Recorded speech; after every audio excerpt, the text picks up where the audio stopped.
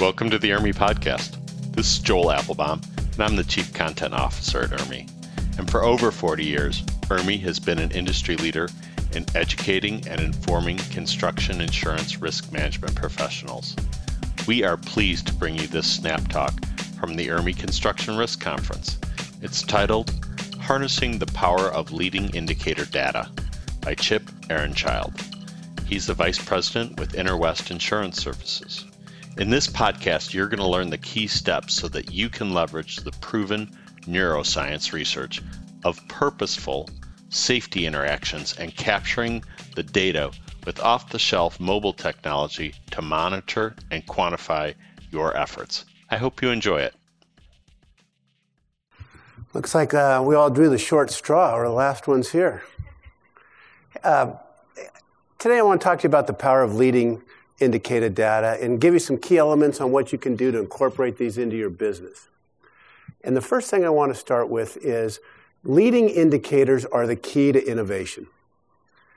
And innovation is the key to success. And there's not a business out there right now that doesn't need to innovate, right? Innovation is one of the buzzwords that we're hearing about all of our business and what we need to do. And what I want to talk to you about today is that the definition of innovation is small differences that creates value. And so it doesn't need to be something big and large and brand new, but innovation, if it's a small difference that creates value, as it relates to your safety program or relates to your processes, what are those small differences that you can do to create value and improve your bottom line? And that's what we want to talk about today. So, innovation. I just had the pleasure of listening to Charles Duhigg give a presentation. Does anyone know who that is? The man who wrote The Power of Habit. Does anyone recognize that book? Faster, better, stronger, something along those lines. So what did he tell us about innovation? For innovation to be successful and for innovation to stick inside a business, it has to have two elements. And this is encouraging for us. One is that 10% has to be something new, a new idea, a new process, a new thought. 90% of all innovation involves something that's already known, already been done, something you're doing. So if you want to innovate inside your businesses and inside your process, it's not that difficult to do. You just need to come up with that 10% of what you can do to be different. And what I hope to do today is give you some ideas on how to do that. Okay. So what are leading indicators in your business? Does anyone have any ideas? Is anyone familiar with that term, leading indicators? Sort of. Trends, maybe trends. It's really, if we go, whoops, better move my slide here for you. It's really those things that are going to influence the future performance of your organization. And I would challenge you, it's relatively easy to find leading indicators inside your business. And the best way to do it is take a look at the outcomes that you're responsible for. And take a look at what outcomes you may need to be held responsible for and reverse engineer those backwards. And ultimately, you're going to find those activities or those behaviors that need to be done. And if those things are done consistently and done the way you want them done, they will start to generate predictive leading data indicators. And that's where you find them. So take a look at those. Within a safety program, if you want to reduce your claim activity, you can get to that point on what behaviors you need to address. You want to improve your profitability. How do you increase your margins? What are those things? They're all over the place. They're easy to find. Lagging indicators, on the other side, are things that analyze past performance. One of the most known examples of lagging indicators is your experience modification. Everyone knows what that term is, right? Your XMOD, it has no bearing on what you're doing today to be a safer company. Yet you're paying a premium based upon this factor that's looking back 4 years on what you did. The simplest way to think about leading indicators, think about weight loss. So if you just measure yourself on the scale every day, does that have any bearing on whether or not you're going to lose any weight? And the answer is no. But we know with weight loss, what has a factor in it, if you go back to the behaviors and the activities that you need to do, it's diet and exercise in some combination that allows you to get the results. So if we know it's diet and exercise, and we can start to measure how well are you doing in those activities as a leading indicator, you can start to predict what impacts when that weight loss is going to happen, and it becomes very predictable. So weight loss is the simplest one in society to think about leading indicators. Now, the second thing I want to talk to you about, if you're not too familiar with leading and lagging indicators, if I give you a word like social cognitive learning, that just blows your mind, right? That just sounds overpowering. But what's it mean to be cognitive? It just means that we think. And so we're at this explosion in brain science right now. And you can't pass any literature if you're looking at books on leadership, if you're looking at books on how to build habits, if you're looking at books on how to scale your business, that aren't going to be an intersection of behavioral economics, psychology, and neuroscience. And so we now know, because they're able to put electrodes in your brain, that when we ask certain type of questions, what part of your brain lights up and how the corresponding behaviors are going to respond. Cognitive learning is the idea that, hey, our people think, and no longer are people just responding to reward and punishment as stimuli, but that in the workplace, there's three things that drive how people are going to behave. It's that individual and all of the trash that they bring to the job and the head trash that they have. It's the environment that you have them involved in, and then it's the behavior of the others inside that group.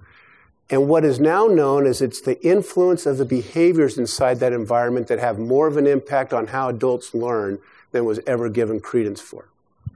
And so those three factors are things you want to be paying attention to. We also, on the literature side, has heard of the book Thinking Fast and Slow?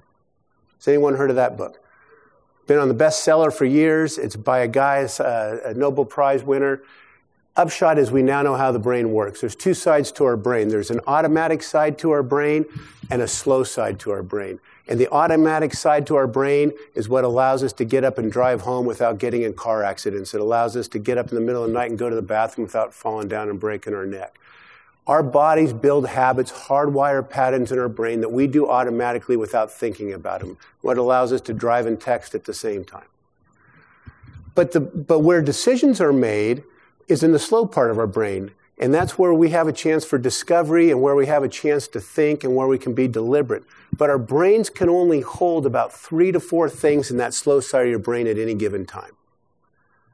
But we now know with the brain science that you can ask open-ended questions, you can ask people to help solve problems, and it physically will switch your fast side of your brain to your slow side of your brain. And so you can start to build programs with this latest information known as you're working on your leading indicators. I'll give you an example. Anybody snow ski here? No one snow skis. So when you snow ski, when you come to get on the chairlift, at the bottom, they want you to put the bar down. And it used to say for years just a big blue sign as you start to leave that just said bar down, just a statement, bar down, bar down. Over the last few years, they've switched that to now be a question. Is the bar down? And what it does is it forces that person, as you're getting on there, you see that, and subconsciously you read that question, and your brain goes from fast to slow because you want to solve the problem. Is the bar down? Well, gosh, I guess it's not. And you pull the bar down. Simple, yet those things are all being done to us right now if you pay attention to them. And the leaders in this neuroscience and using this behavioral science are the tech companies. They use it in how they scale their businesses, and they use it in the products that we consume every day. Back to weight loss, one of the fastest growing is a product called Noom, N-O-O-M, which is a weight loss app that's all predicated on this behavioral science. It's having phenomenal results. Look it up. If you want to see some of the stuff I'm talking about today being applied in action, that's a good example of it. So, the takeaway. We know that adults learn by hearing, seeing, and doing. Has everyone heard that comment before?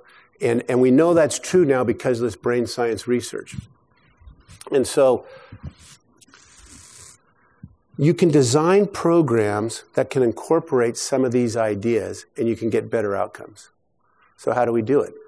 Well, we know that adults learn by being engaged, by being part of what they're being taught. We know that an adult learns by having to learn something that's relevant, not something that's abstract. We know that adults learn by being interactive and not just sitting and being spoken to.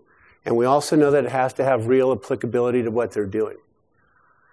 And so, if you can start to take a look at the leading indicators that you want to achieve, and you can start to think, how can I purposely design some of these adult learning behaviors into the outcomes I want to have? you'll start to have results.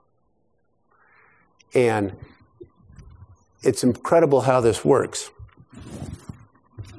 The next piece I want to talk to you about is how can you use technology to reinforce these things?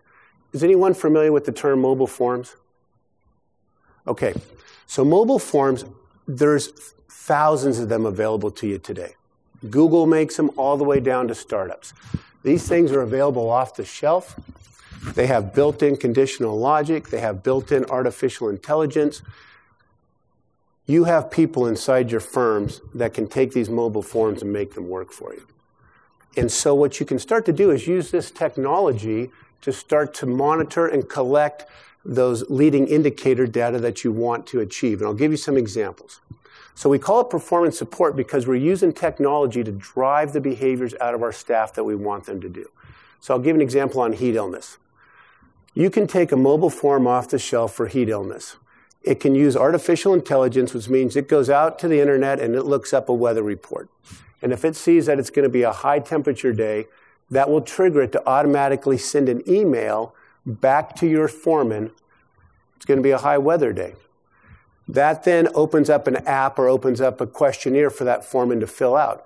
Those questions are all going to be designed around moving from the fast part of the brain to the slow part of the brain. High weather day, how are you going to provide shade? What are you going to do to get water? How are you going to make sure there's adequate breaks? Your foreman fills out that form. When they complete it, a notification is sent to their supervisor. Their supervisor then can take a look at the work that they put down, see that they're going to complete what's required, and also gives them a chance to give them feedback if they've missed any steps, and you're able to do some coaching in real time. And then when the supervisor completes the cycle that they spoke to the foreman, that form is uploaded into a database, it tracks that you're compliant, and all this can go on without you having to do anything if you build these forms correctly. Now, you still need to monitor them, but my point is it's virtually unlimited in how you can apply these forms inside your business. Another example that we've had a lot of luck with is I'm going to call it in-the-moment real-time safety correction. And so is a safety training a leading indicator just by itself? Typically not, right? We know the workplace is dynamic. When would we want to have a good, effective safety training?